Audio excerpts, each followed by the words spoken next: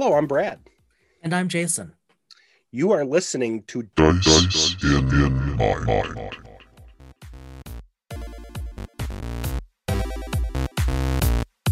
I almost wish that I had finished our next guest's book before you and I did our gaming, because I think it would have Yeah. made our gaming experience more interesting for us and maybe actually potentially listenable by our 5 listeners. Well, now, So, what book are you referring to? yes. So since I don't want to skip too far ahead, um, Keith Amon, who we have had on here before, Yes. is joining us to talk about how to defend your lair. The the And the, the it is a fourth book one. that comes out, the Yeah. fourth one. It comes out tomorrow, the Yes. 29th of November. Mm-hmm. We were very Mhm. lucky.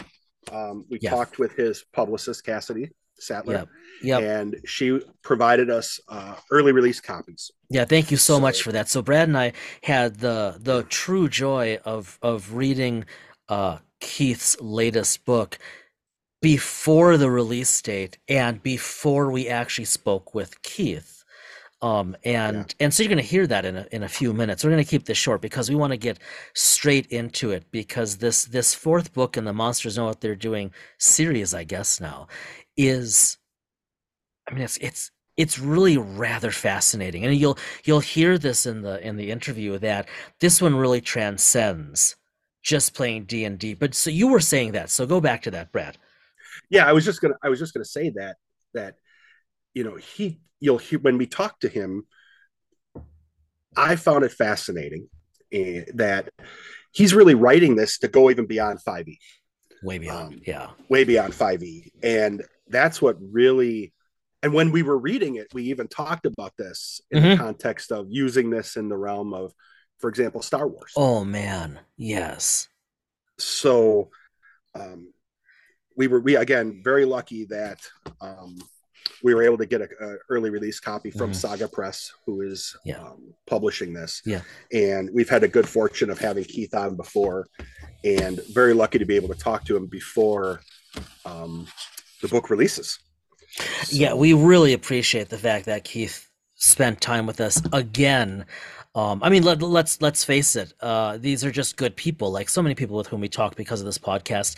We're still a small podcast. We're trying to gain traction, but you know what? What did Keith say? I think we were the fifth podcast Yeah. interview he'd done pre-release, and I mean, he's been talking to some big ones. Just the fact that he was willing to spend time, and we won't get into it, but the post-interview discussion, as is often the case, was even more interesting than the interview discussion, right? What We talk people are about this willing a to lot. say off the record. Yeah, yeah.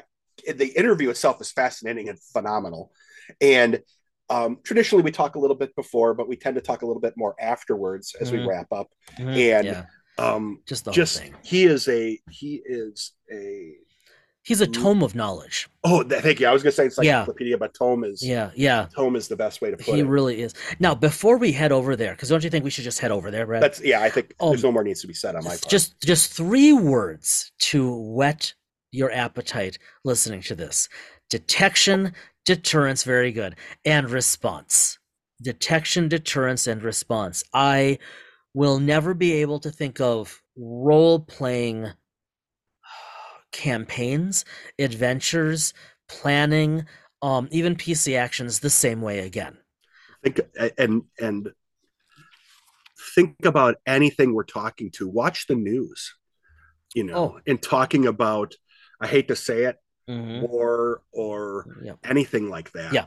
And then in the context of all the research he's done. Yeah, I was just gonna say, because this, yeah, he really, really dug deep. All right, without further ado, then, we are thrilled to bring you our second and very current interview with author and all-around good guy Keith Amon on his latest book, How to Defend Your Lair, dropping, published for availability for purchase tomorrow as this episode drops.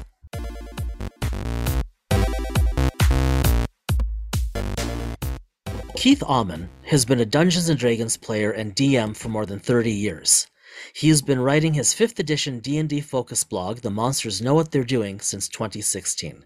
He lives in Chicago.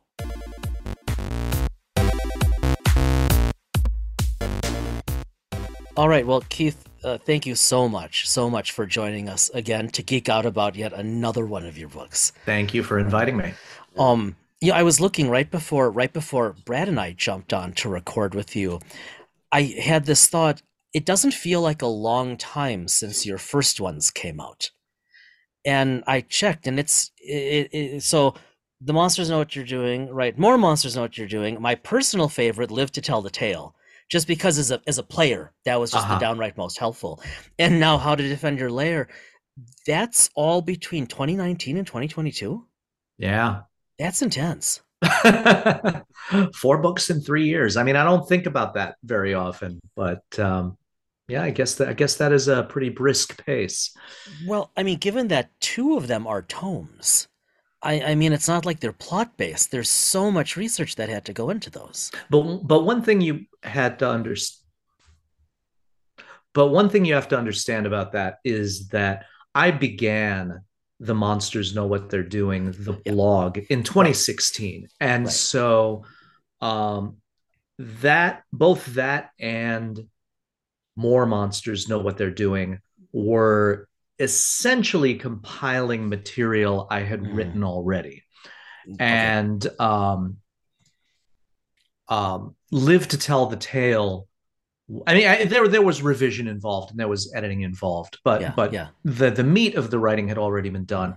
Live to Tell the Tale was an expansion and revision of an ebook that I had already written and self-published. Okay. And just, really enlarged and polished up for the trade market. How to Defend Your Lair is the first one that I have researched and written truly from scratch. Neat. And it kicked my butt. It's the reason why the blog went on an unintentional 13-month hiatus, because I was just completely tied up in the writing of this book. I apologized sincerely to all my readers for that 13 months of dead air. Yeah. But yeah, this one took a lot out of me. But people seem very happy with the results, so I'm happy. I mean, it's certainly, I'm a little biased, but I think it's a fair trade-off. I mean, reading, so the good people at Saga Press, your publisher, they were kind enough to send us advance copies to read and review, and oh my God, I mean, the amount of detail, historical detail, like actual history. I would read it, and I'm not sure, people will see this as they read it, but I would often feel like, oh, so this is what it must have been like to be in the Middle Ages. Like, literally, like, there's so much detail. I mean, it makes sense. I'm kind of glad to hear it was consuming, because I would read it and I would think, how could you effortlessly do something like this? It is so, no, really. Oh, and the answer is no, I could not effortlessly do something like that. Yeah, man, it's because it is absolutely fascinating. I enjoyed reading it almost more as an historical document than a D&D related document. It was really pushing multiple buttons for me. Well, one of the things about How to Defend Your Lair is I tried to get away from what I did with the first 3 books, which was to be exclusively focused on 5th edition D&D. This time, 5th edition D&D is the backbone of it. All of the examples I give are 5e, use the 5e system. A couple of chapters are 5e specific. But the principles that I'm introducing are broadly applicable. If you're playing any kind of system in which you're trying to convincingly portray a world in which, cause and effect exist, then you can use a lot of what's in here. Yeah. And not just in fantasy. I mean, this is I think it would be very good for cyberpunk, for sci-fi, big time. For historical. even superhero if you wanted to. Oh, yeah. There's a lot of different genres that you can use these same ideas in. So why Keith this topic? Was this a perceived need? Was this an itch to scratch? It was partly an itch to scratch. Um, I had a few ideas percolating around in my head, and one of them was to take a kind of throwaway article from the blog called Thoughts on Building Encounters. It was from 2017. Mm-hmm. And I had just been kind of stream of consciousness talking about defensible space and you know what kinds of monsters go with what other kinds of monsters. And I thought this is probably something I could expand on a lot. Mm-hmm. And at one point, I just kind of threw open a poll on Twitter and said, what are people most interested in seeing next? And How to Defend Your Lair was a solid leader on that. And so I went with it. You know, I answered the call and went with that. And it's been a terrific learning experience for me as I have done this, you know, deep dive into all of the different questions that I would want to have answered if I were designing a well-defended lair. Yeah. It's kind of, I mean, that's interesting. It's an intense read in the sense of just the sheer amount of information you pack into so few pages, especially I'm thinking like that first, it's not quite the first half, but that first half where it's truly the guidance. It's a ton. It's interesting you said that about the different genres, and this is my bias, but reading through it, I know I kept thinking, okay, this is perfect for Star Wars.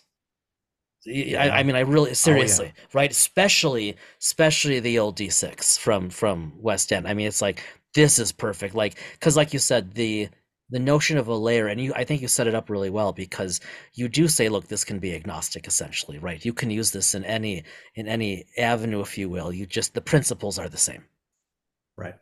Yeah. I even with me looking at and kind of goofing around with the new One Ring series, I could see how it would apply just as well because there's like even solo. I by reading that, I could actually see myself being kind of a world building junkie. Wouldn't that be a great thought experiment? How does Elrond defend Rivendell? That would be a fantastic thought experiment, like to think about all of the different ways that he could do that. Well, I mean, my thinking is if Sauron had your book, Frodo and Sam would never have had a chance because it would have been like, well, damn it, I screwed up on this chapter, right? I mean, he clearly didn't follow your guidance. No. Should have had a few more orcs watching the back stairs. So actually, I will say can't leave it all to a big spider. No, that's right. But you do get into that level of detail. I mean, that's what really one of the things that really stood out to me of, you know, you read through this and it's like, oh, I never thought of that. I never thought of that. And I know you said, you know, you were asking yourself, okay, what would you really need to know? What would you want to know? But then it's like all of these second thoughts of, and don't forget, you've got X, Y, and Z. Yeah, I like reading the other books. I thoroughly enjoyed that, but like I could walk away from them and think, okay, you know, pause for the evening, and it's like, yeah, that was interesting. That gets me going.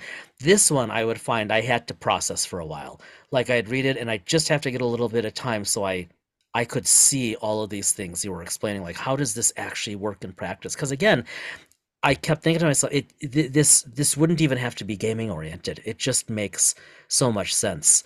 What kind of research did this entail for you? I mean, you said it took a lot out of you. Why? Like what was the path? Well, partly one of the reasons it took a lot out of me is because some of the material was extremely difficult to find. It was extremely difficult, for instance, to find material on Arctic warfare. That was crazy hard to find. And what was extremely frustrating is that I would, you know, do some online research and I'd find, oh, this guy knows all about this stuff. He is absolutely the person I should talk to. And then I would try to reach out to him and get nothing. Yeah. Never got back to me. And so I'm like trying to find some, second best, and man, it was just so difficult. Um, and I kept running into that because this was a pandemic book. I was Oh, writing yeah. this shut up Oh, in my home under quarantine, right.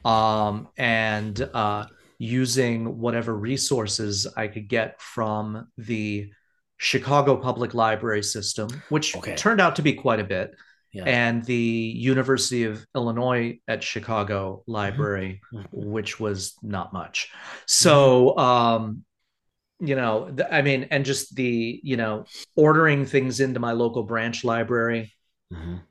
rush in, grab them, rush out, and, Yeah. peruse it all at home. Um, and so basically, if the Chicago Public Library didn't have it, and if I couldn't Mhm. find it online, I was out of luck. Man. So, but I mean, I got some amazing stuff. There was a whole textbook from the American Institute of Architects on building security. Various I just went ahead and bought a couple of U.S. Army manuals on Mhm. offense and defense. Okay. Um, and some incidental reading that I was doing at the time snuck in there too.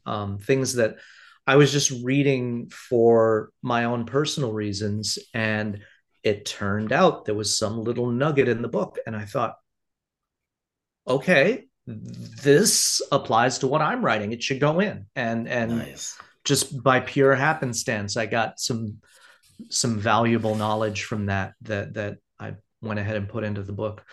Um, Read up a lot about castles, despite the fact that a castle and a lair are very much two different things. Yeah. Castles are very public. They are at least nominally run for the benefit of an entire region. Mhm. There's a lot of porosity Yeah. between a castle and the community around it. A castle is not built to defend against its immediate surroundings. It's built to defend its immediate Right. surroundings. Right. Whereas a lair is very personal, very private, Mhm. potentially very secretive. You don't want to draw attention to a lair. A castle is Right. conspicuous consumption. Mhm. Mhm. Um, but that being said, if you are looking at a fantasy setting that is essentially rooted in late medieval, early Renaissance technology, castles represented the state of the art Right. of Right. defensive architecture in that period of time.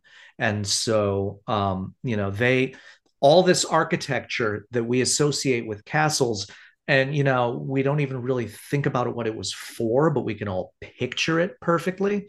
Mhm. Mhm. All of it was specifically designed to solve particular Right.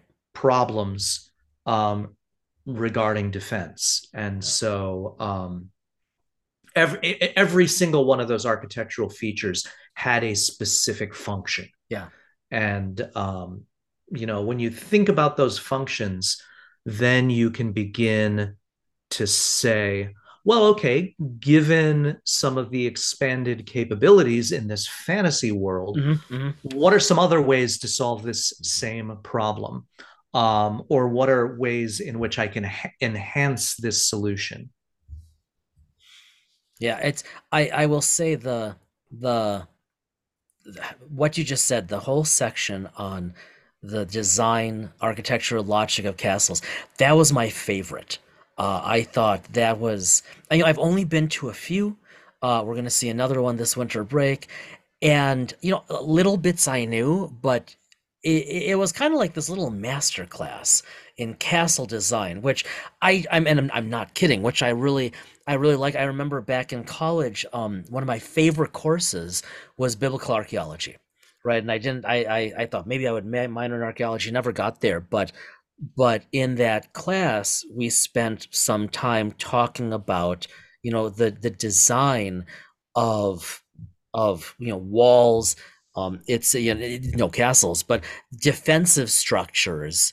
Thousands of years ago, and I loved it. And then reading your book, it was interesting because you do refer to some of that, but it was fascinating to me how the same principles ostensibly carried over for 2,000, 3,000 years, right? The Yeah. same design, the same design logic of, okay, we want to pin them, we want to redirect them, we want to keep them in or out. I just the specificity with which you explained all that, I really found engaging. I mean, fun to read it too for the sake of playing, but I really, the whole castle layer discussion. But then you go on, and like it's kind of like, well, this would be a natural point to stop. And then you go on, and like you mentioned, Arctic defense. You then go through all of these types of terrains, one at a time, and identify how they have unique requirements. Right. And some of those requirements are actually not really that steep. Grassland layers, hill layers.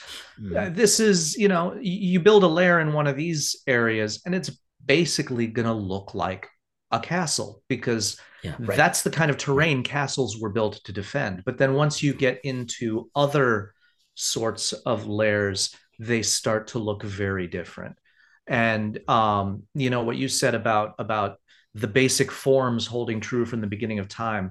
One of the first principles I discuss in the book is one that I got from Security Planning and Design, the AIA book, which is that basically you have three components in every kind of defensive plan. You need detection, deterrence, and response, which incidentally is what those three little goblin kids on the cover represent if you look at them.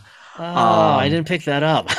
I got it right here. That's what yeah. So and if you just look at your very most basic primitive castle, the Motte and Bailey, you've got your detection, deterrence, and response right there. You've got detection in the form of the tower keep.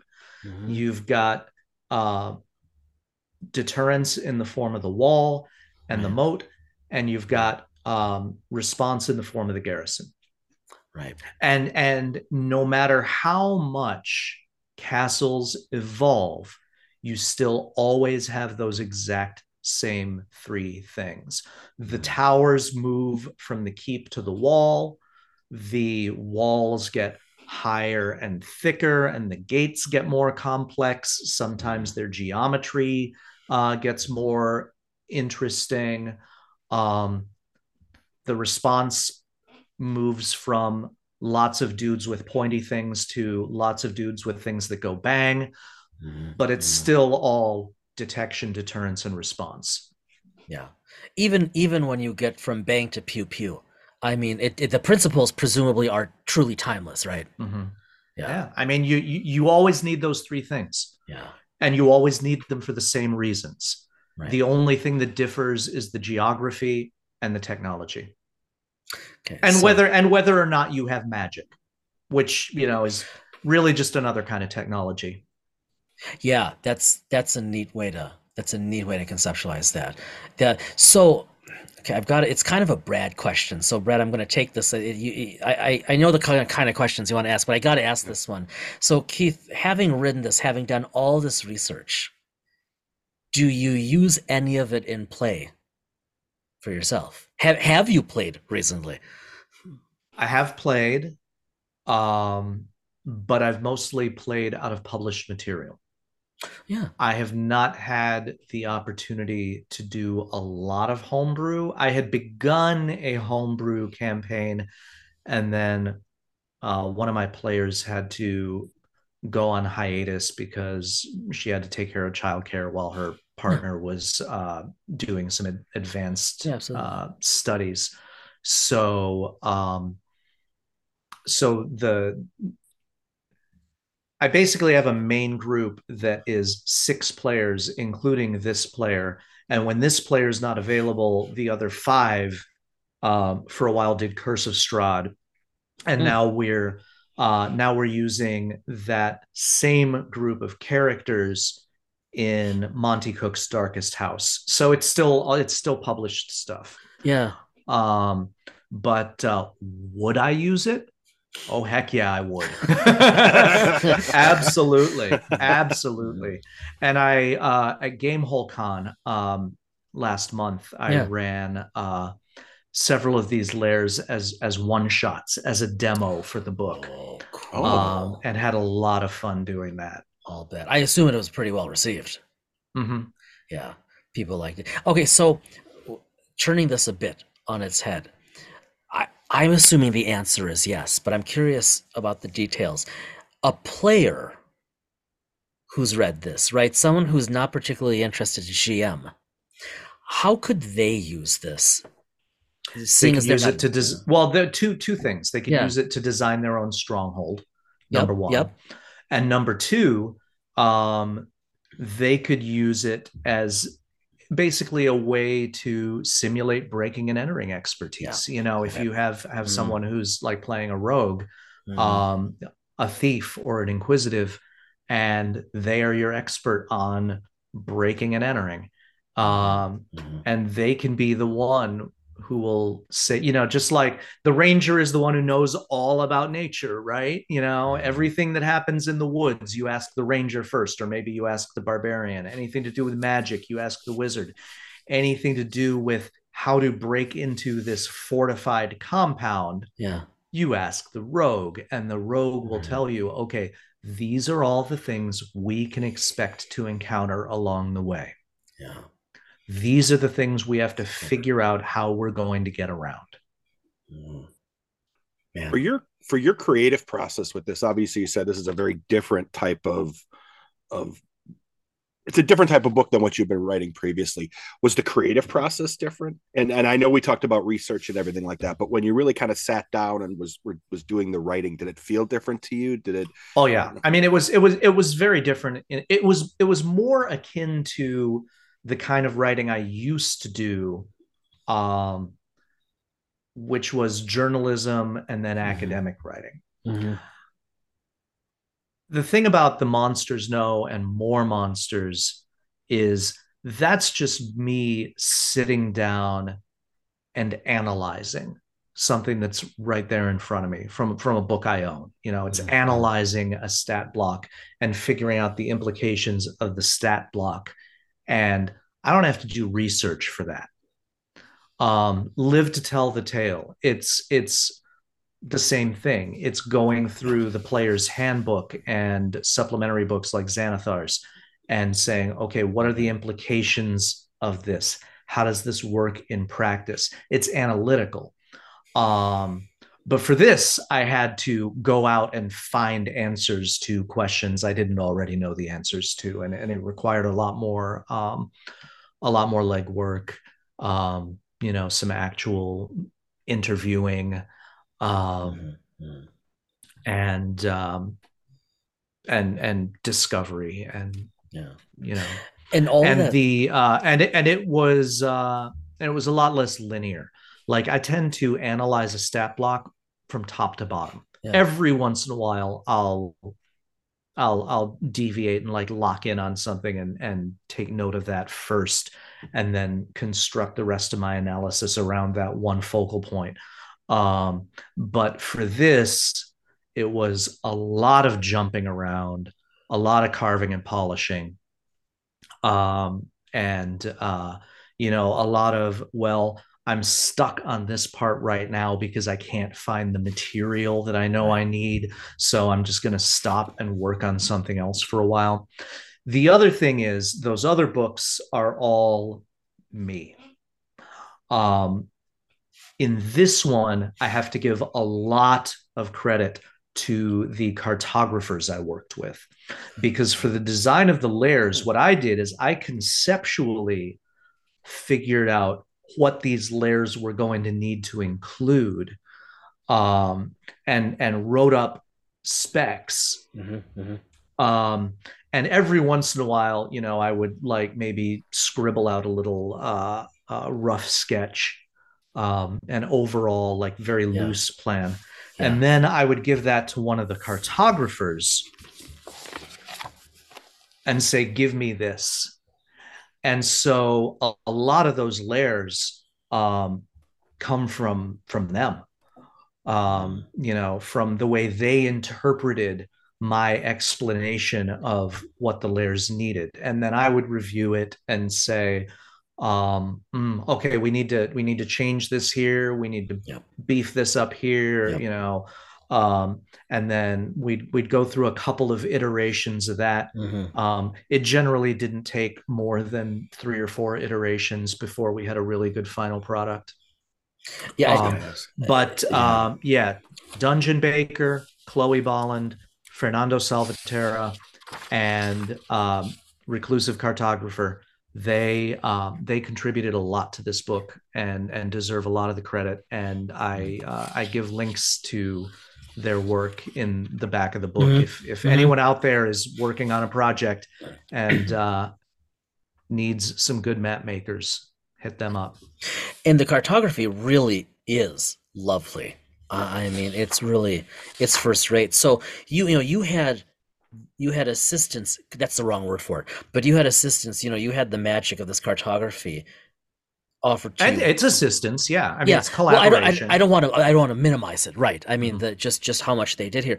But in terms of the research, you didn't have an assistant. This was all you. Yeah. Yeah, a lot of legwork.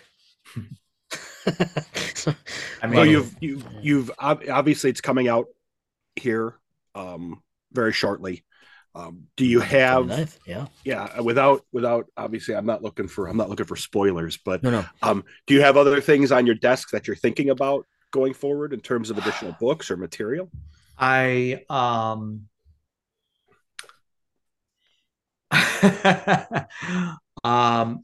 I am trying very hard right now to figure out what I'm going to do next. I do have a project I'm working on for the DMs Guild. But I would consider it a side project. It's just a bunch of subclasses basically that I'm working on. You know, I recently on the DMs Guild I published the Druid Circle of the Cryptid subclass, which I was pretty proud of, and a lot of people liked that. And I've come up with a bunch of. I have some other subclass ideas, or I should say, I had some other subclass ideas, but they were too short to publish on their own. Like, you know, the ones I've done before, Oath of Deliverance, Paladin, Circle of the Cryptid, Druid, they're pretty meaty. But like a Bard subclass or a Rogue subclass, those don't really fill up a page. Yeah. So, you know, it's hard to say you should pay me $1.99 for this. So I thought, well, okay, I'll just come up with as many of these as I can, bundle them together in a nice big package, nice. and put them out that way. So I'm working on that, but beyond that, I'm not sure. I'm looking for direction. Yeah, that's fair. Well, and I wonder, and it's tough because, you know, with the changes that are likely coming to D&D in 2024, trade publishing is slow, and I got blindsided by Monsters of the Multiverse coming out. Like, I literally found out that Monsters of the Multiverse was coming out the week after I had submitted my third proof of more monsters. At that point, there was nothing I could do to change it. So, you know, after the fact, I went on the blog and I said, okay, if you're using Monsters of the Multiverse, these are the things that change. Wow. Which fortunately was not a huge portion of the book. Like, there were a lot of things that I suggested that were no longer possible. But typically the changes to the tactics tended to just be slightly subtractive. There were only, I don't know, maybe only a sixth of the tactics actually really had to change significantly, if that. but I've published those changes at themonstersknow.com. Yeah, So nice. anyone who got more monsters and is also using the stat blocks from Monsters of the Multiverse, go to the blog. Yeah, nice. They're all there under the multiverse tag, and that's out there for free. That's we'll make sure we Yeah, have the absolutely. blog in our show notes Yeah. too. So Yeah. Yeah. But so, but the thing is, like, could I write a third one of those? At this point, not with any confidence that it wouldn't be obsolete by the time it came out. So I Yeah. have to just kind of wait and watch Yeah. with respect to that. But also, I want to branch out a little bit, try some other things, work with some other people. I mean, work with other people, not just not just a few freelance cartographers who I'm paying for their contributions, but like, actual co-authors and co-developers. Yeah. Stuff that's truly collaborative from start to finish would be a lot of fun. Yeah. I don't want to put you on the spot here, so feel free to ignore this, but would you ever consider, I mean, because you kind of did already, would you ever consider moving beyond D&D as a focus, or would you be happy staying there? Well, if you mean moving on from D&D to entirely separate topics, maybe. If you mean moving from D&D to other role-playing games, the audience is probably not there to satisfy the needs and desires of a trade publisher. Yeah, that's fair. Yeah. So. Mm-hmm. Mm-hmm. Yeah, you're not the first. In fact, I think you said something along those lines to us the first time we chatted with you. But you're certainly not the only author with whom we spoke who said, "Look, there's a reality of the marketplace. I mean, there's a bear in the room, and the bear is a lot of fun, but the market for D&D material is so big compared to anyone else out there." Right. Yeah, absolutely. But you'd perhaps consider doing things beyond the realm of RPG. Yeah. I mean, cool. I am large. I contain multitudes. As anyone who has read my books can probably figure out, my interests are extremely wide ranging. Yeah. I have a very wide and weird constellation of skills and interests, and this is just one way I happened to manage to bring them all together. There might actually be even another one or a third, who knows? That'd be pretty cool. There's more in heaven and earth than is dreamt of in your philosophy, Horatio. That's right. Yeah, I'm sorry, Brad, go ahead. No, I was just going to go ahead, and then I have a question that's kind of more of a wrap up type of question. So. Well, yeah, okay. So before we get there, not that we have to wrap up now. It was just it's going to branch off a little bit. Yeah, I'm curious. It kind of goes back to Brad's earlier question in terms of your writing process, your creative process.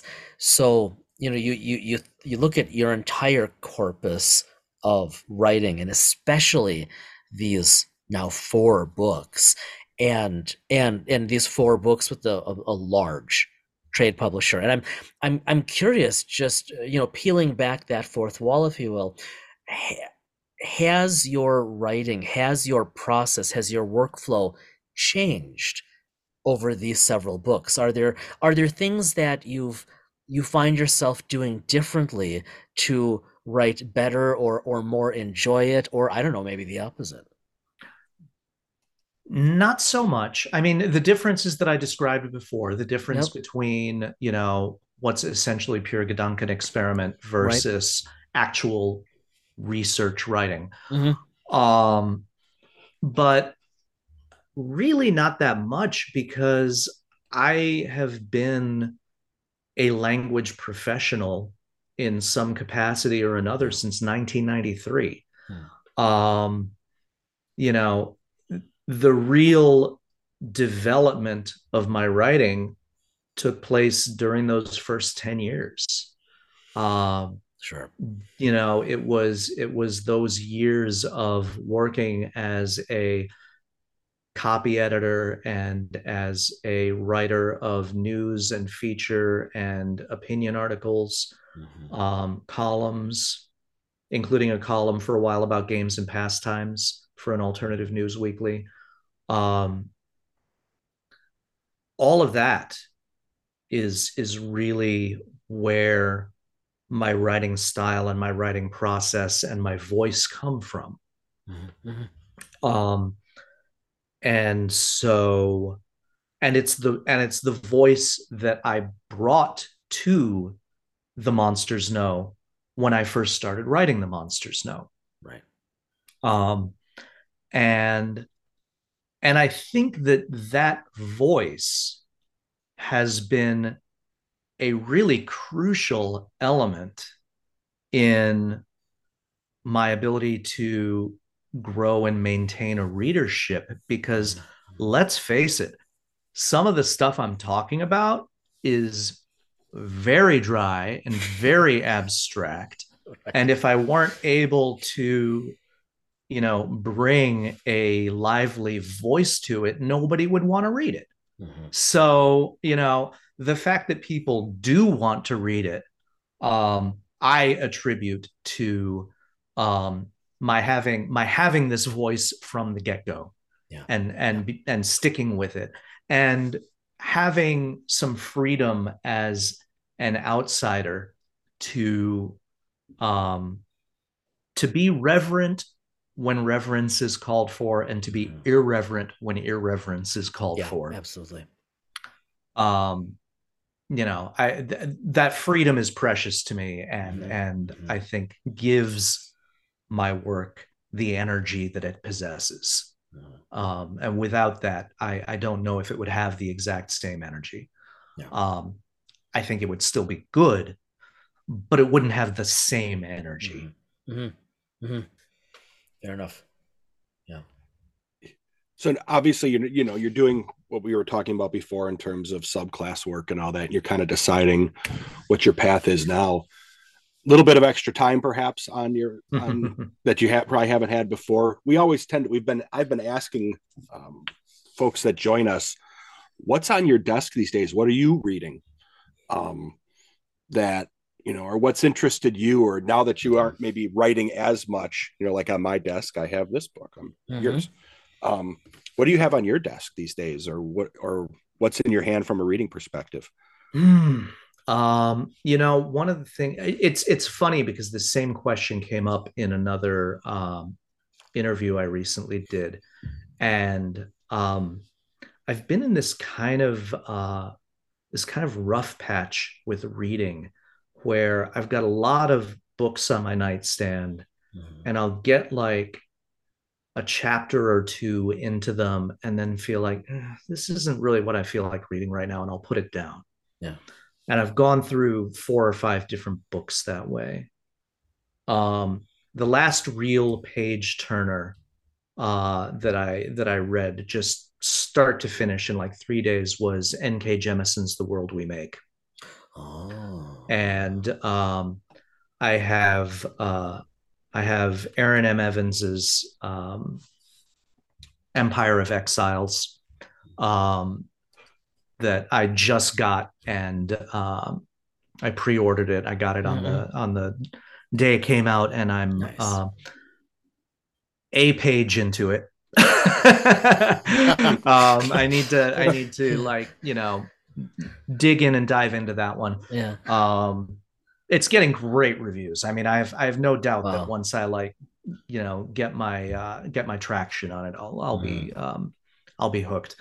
But yeah, aside from those two, man, it's just been really, really hard for me to get in the zone with the things I've been reading. I have recently read and just absolutely loved the Dandelion Dynasty saga by Ken Liu. Yeah. That I love that series so much that when Saga said, we've got some extra pages in the back of More Monsters. What do you want to do with these pages? What do you want to fill them with? I said, put in an ad for Ken Liu Wow, nice. because I love those books so much.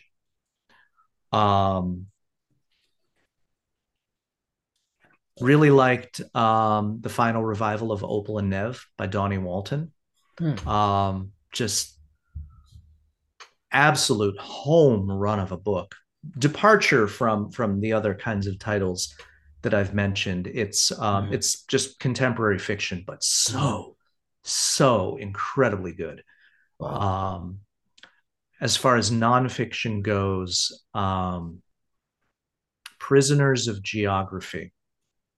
And I forget the name of the author of that book, but it's subtitled 10 Maps That Explain the World. And it's all about yes, Tim Marshall. It's all about how the physical geography of countries and continents dictates so much about the way they behave geopolitically. And I read this last year, and the one chapter in it, there's a chapter in it about Russia. And the thesis of it is basically, for various reasons, sooner or later, Russia is going to invade Ukraine. And interesting. It's a really exceptional book. Yeah, I'm looking it up. I'm doing a Brad and looking it up. Yeah, right that's why you see me kind of looking to the side. Yeah. It's not that I'm not watching. I'm kind of, as you're firing off. I know. Fascinating. I think we talked about Ken Liu before. He's been on my radar, but Prisoners of Geography. That actually is. See, that's why I kind of asked the question, because I always get these interesting.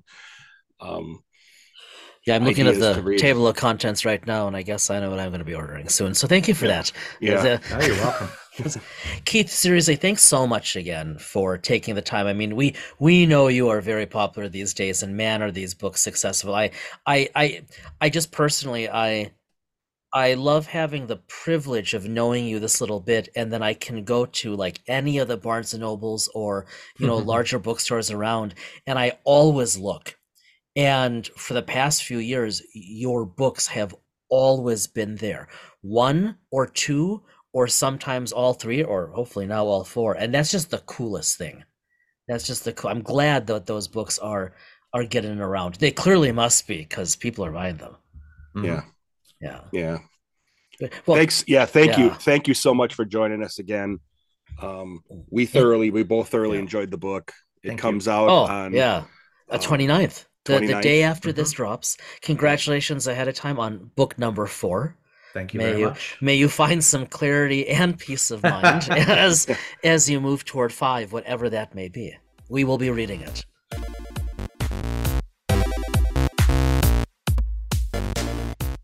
Again, even after re-listening to it myself, you can take any of Keith's books and apply and use that material in theory in any game you want to play. You can absolutely change stat blocks and so on. But this book, and Keith even talks about it. Yeah, he does.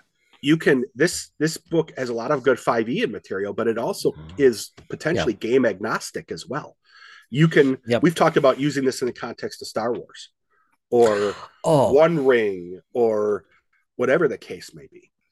I mean, I keep circling back to Andor, because the series, season 1 of the series just finished, right? Star Wars Andor, and I really, really enjoyed it. You still have to watch it, and it's so apropos to what Keith wrote with DDR, as you call it, right? Detection, deterrence, response. I mean, looking at the Empire's approach to taking the galaxy through the analysis Keith wrote in How to Defend Your Lair, it's like, and even some of the things like the character says to the Cassian Andor, to paraphrase, of, do you think they actually care what we're talking about?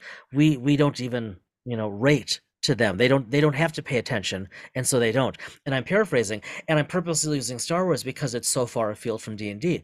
But like you said, Keith wrote this as a fundamentally different kind of book.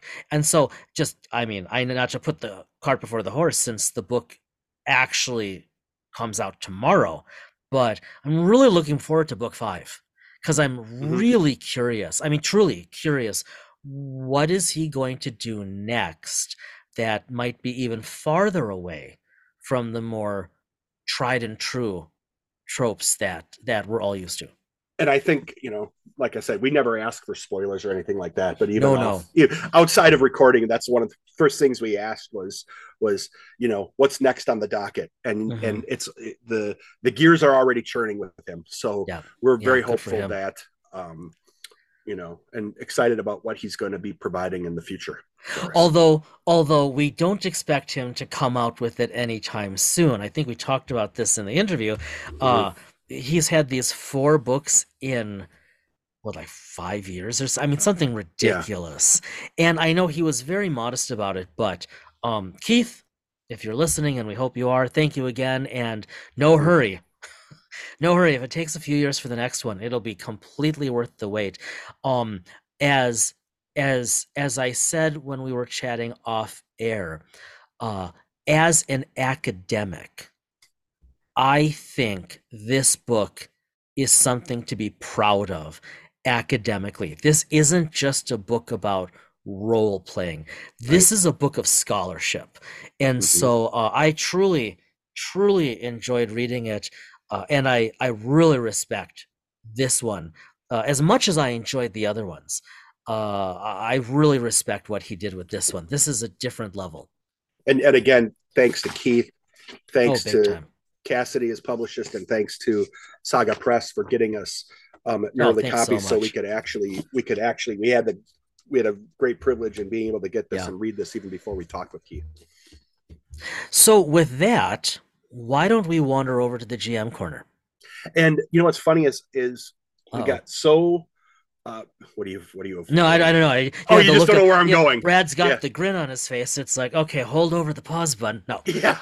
Get ready for the explicit button. That's right. No, actually nothing to do with that. I cannot believe I didn't bring this up at the intro, but we're so into the book, into the interview.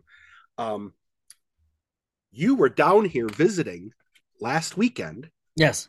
And you hadn't been down here in a year. So we haven't seen each other, even though we see each other on camera as we record this. Yes. Multiple times a week. Yeah. And we talk almost daily. Yeah. We were all together, you and I and 2 of our friends together for the first time in a year, and got to socialize and enjoy and head out. Well, we should call out Brad, I'm looking at you, Brian and Eric for a one-off, because they both download the podcast, and at least one of them listens to it. Yes. Yeah, and we don't have to pay them any sort of honorarium to download it in any way, shape. Oh, that's not what they told me. Okay, keep going. Well, I don't know if you're paying them. I'm not. I'm not anymore. Yeah, but yeah, we got to, and we did spend some time talking about the podcast, but it was so good to have us all together. It was. I'll be perfectly honest. We didn't really talk a whole lot about role playing or anything like that. We got busy. In all fairness, when I came into town, the first thing you and I did was go to the gaming store. Yeah, but true. after that, we didn't. We didn't. I mean, literally, you got here after a 4.5, 5 hour drive. Yeah. And I think you were in the house about 15, 20 minutes, and we were off in my car down to the gaming store. Yeah. Which, is funny because, as you know, and as we've talked about on the podcast numerous times, so as this episode drops, we here in the States just finished a 4-day extended holiday weekend. That was lovely. And I have made it kind of this tradition every Thanksgiving weekend, like that Friday or whatever, you know where I'm going, to stop at a friendly local gaming store, because that's what I did with one of my wife's brothers and one of her cousins back in 2016, when I thought to heck with this. Pathfinder. I'm going back in. Well, no, that you got me into Pathfinder. But didn't you look at it because your brother-in-law plays it, doesn't he? Or did? We actually went. He did or he does. We actually went to the Fantasy Flight Games store because that's just up, right? That's just north of me, up in Roseville, or is it Falcon Heights? Whatever, Roseville, and I went and I picked up, I think, the Edge of the Empire source book, right? A core rulebook, excuse me.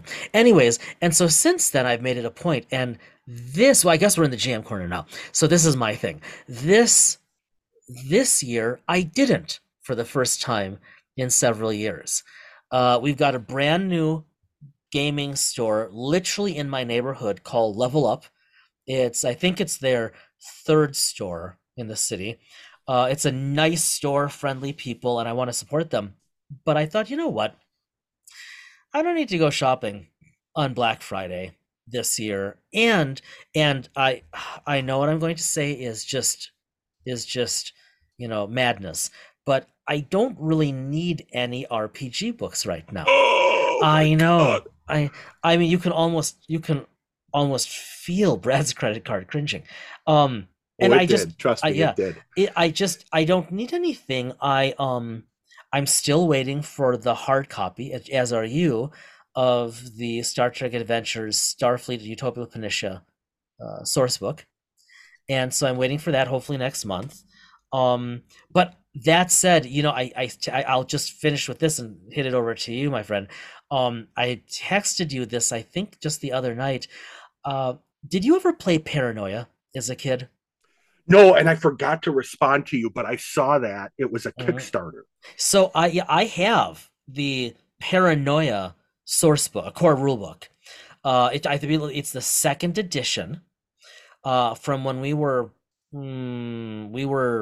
preteens. I actually have a character sheet that I created, and it looks like I was playing with our friend Scott, but I don't think we ever actually played. Anyways, I think it's a hilarious dystopian concept. And yeah, when I texted you the other day, as this episode drops, this past extended holiday weekend, I came across the Kickstarter for Paranoia Perfect Edition, and it looks really funny. And it got me to the point of, I started thinking, well, I'm kind of tempted to, because the Kickstarter just closed. There were like literally 12 hours left when I found it, but and nothing's going to be available hard copy until like March at the earliest, and I don't want to wait. I'm still waiting on a book now. Talking to you, Jim. And it wouldn't be an episode if we didn't call poor Jim out at least once. Sorry, Jim. Well, yeah, he's a good friend of the podcast and a good all-around guy. But I'm kind of tempted now on going back and picking up the most recent. What is it? The Paranoia Red Clearance. I'm just a little tempted, unless I can get my hands on Starforge. But anyways, I did not go to a gaming store this past weekend. I was very content to just work with what I have, and I as I told you before we were recording, I was putting my attention into other avocational pursuits. How about you? I know kind of the answer to this, but you already know, because we kind of talked about it. You have a lot on your GM desk right now. Yeah, so day after Thanksgiving, obviously the sales hit hard. And so I actually picked up a couple things from our friends at Modiphius. There were 3 PDF adventures for Dune: Desert Flower, and then Desert Fall Adventure, and Time Becomes a Narrow Door. Those were PDFs. Nice. They're under $5 for a PDF. Oh man! So even if I print them out, it's for me, with the cost of my toner and everything like that, total cost with buying it, it's going to probably be like $6 for each. Which, for adventures, I mean, no brainer. And then I did pick up on sale the Agents of Dune box set and the Game Master's Toolkit for Dune, which I hadn't gotten. So I've been working on building up my Dune collection. And the reason for that is, after finishing through our 5e adventure and having interviews and such with 5e, I just wanted to take a little breather and take a change, because you and I have been talking about playing something differently, or playing a different genre, just to keep things fresh, because we play so often. Sarcasm intended. And everyone heard how well that went. Yeah, that really went well. I'm not going to be winning any DM awards. Oh my god! Well, but between Dune, and The One Ring, I've mentioned this before. I started digging in over the weekend on what they call the Strider mode, which is for The One Ring, rules for solo role playing with the One Ring RPG, which to me is absolutely fascinating. So, and this is through Drive Through RPGs where I picked it up, and I actually had it printed and wire bound. So on my desk right now are those two games. Those are my two games. And then I'm still thinking that we should try it for something different. I had picked up the Marvel Multiverse. Yeah, we haven't. Yeah, we haven't talked much about that. The play test, and it was developed by and led by Matt Forbeck, who we've had on the show. Yep, absolutely. Is a Wisconsinite, just about an hour's drive south of me, and it's a very small, thin book. I'm a Marvel nut. You can get it on Amazon for right now it's listed as $7.84. These are the PDFs. No, that's the actual printed playtest rule book for under $8. It's actually more expensive to buy the Kindle version than it is to buy the paperback. Incredible. Now we should say, lest we get angry email, although no one emails us, that we're finishing the recording of this Sunday night of the weekend. So, but Cyber Monday, these sales are probably going to continue, aren't they? So yeah, and there are a couple. I won't talk about them here because I'll talk about them at our next episode. Yeah, the damage will have been done to the pocketbook by then. But there's a couple other books that I want to get, and just as a teaser, you and I have talked about it, and we've messaged our friends at Green Ronin. I really want us. This is kind of a teaser, much like we did with Star Trek for months before we realized we would be better off actually playing the game. But I still want to use Green Ronin's Modern Age. Yes. And you and I have talked about the idea of playing that in relatively current time, current tech, nothing super sci-fi or high fantasy, but trying to take the Modern Age rules and make it a air quote real life game. And that's one of the topics that came up when we were at the game store. That is, you brought that up. That's true. You brought that up right away. And as we go, the only game that piqued my interest there was, and I didn't know it existed, and I can't tell you who publishes it because it's just off the top of my head. There is a G.I. Joe role-playing game. And didn't pick up the book or anything, but it just fascinates me in a good way. Well, I mean, he was a real American hero. So he was, and that was the cartoon that was on for our generation. Still want to look into that more. I definitely can't afford it at this point, but why is that? Because of the purchases I have and will be making. That's honest. Over the holiday weekend sales that are all going on. That's fair. So starting with Modiphius and moving to a couple other gaming companies, but I need to make sure that the checks cash before I actually talk about them. So wait, do you hear that? Yeah, that's my wife yelling. That's my wife yelling at me to get out of the house. That's unrelated but fair. Yeah. All right. On that note, everybody, our thanks again to Keith for another fascinating interview. And thanks as always to all of you for listening. You know the deal. You know what? Before we wrap, we have to talk about the next couple. Thank you. Sorry, everybody. Hold on one more minute here. Not even. Brad and I have been teasing this for a while, but it's coming now. Now next week we have just, oh man, an absolutely fascinating, fun interview. I probably geeked out in terms of the content matter of next week's What episode. you're talking about? Yeah. More, yep, I hope so. More This is than where just about any other. this is the one I had the internet issues with. Right? You had internet issues, so Yeah. so Brad was which worked out yeah. because it allowed you, because you alone would have been more than enough. I for was a guest. all in.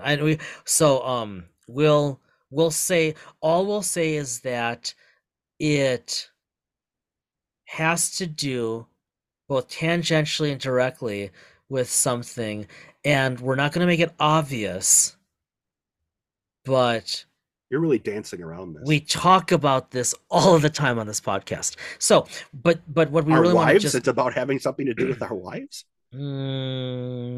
yes. Okay. Pew pew. What we want to just give everyone a heads up is that's next week. But then in the 2 weeks leading up to the holiday season, Brad and I are going to run a 2-part series on mental health at the table. And so we're going to diverge a little bit, go back to what we talked about like a year ago, because we think it's time, and we've been wanting to do this for months and months. So that's coming. We hope you will find those episodes to be of interest, perhaps even of benefit, perhaps even worth sharing with those who might not be at the table, but perhaps ought to be. And so more about that next week. As always, thanks so much, everyone. Be well, stay well. We'll see you next week.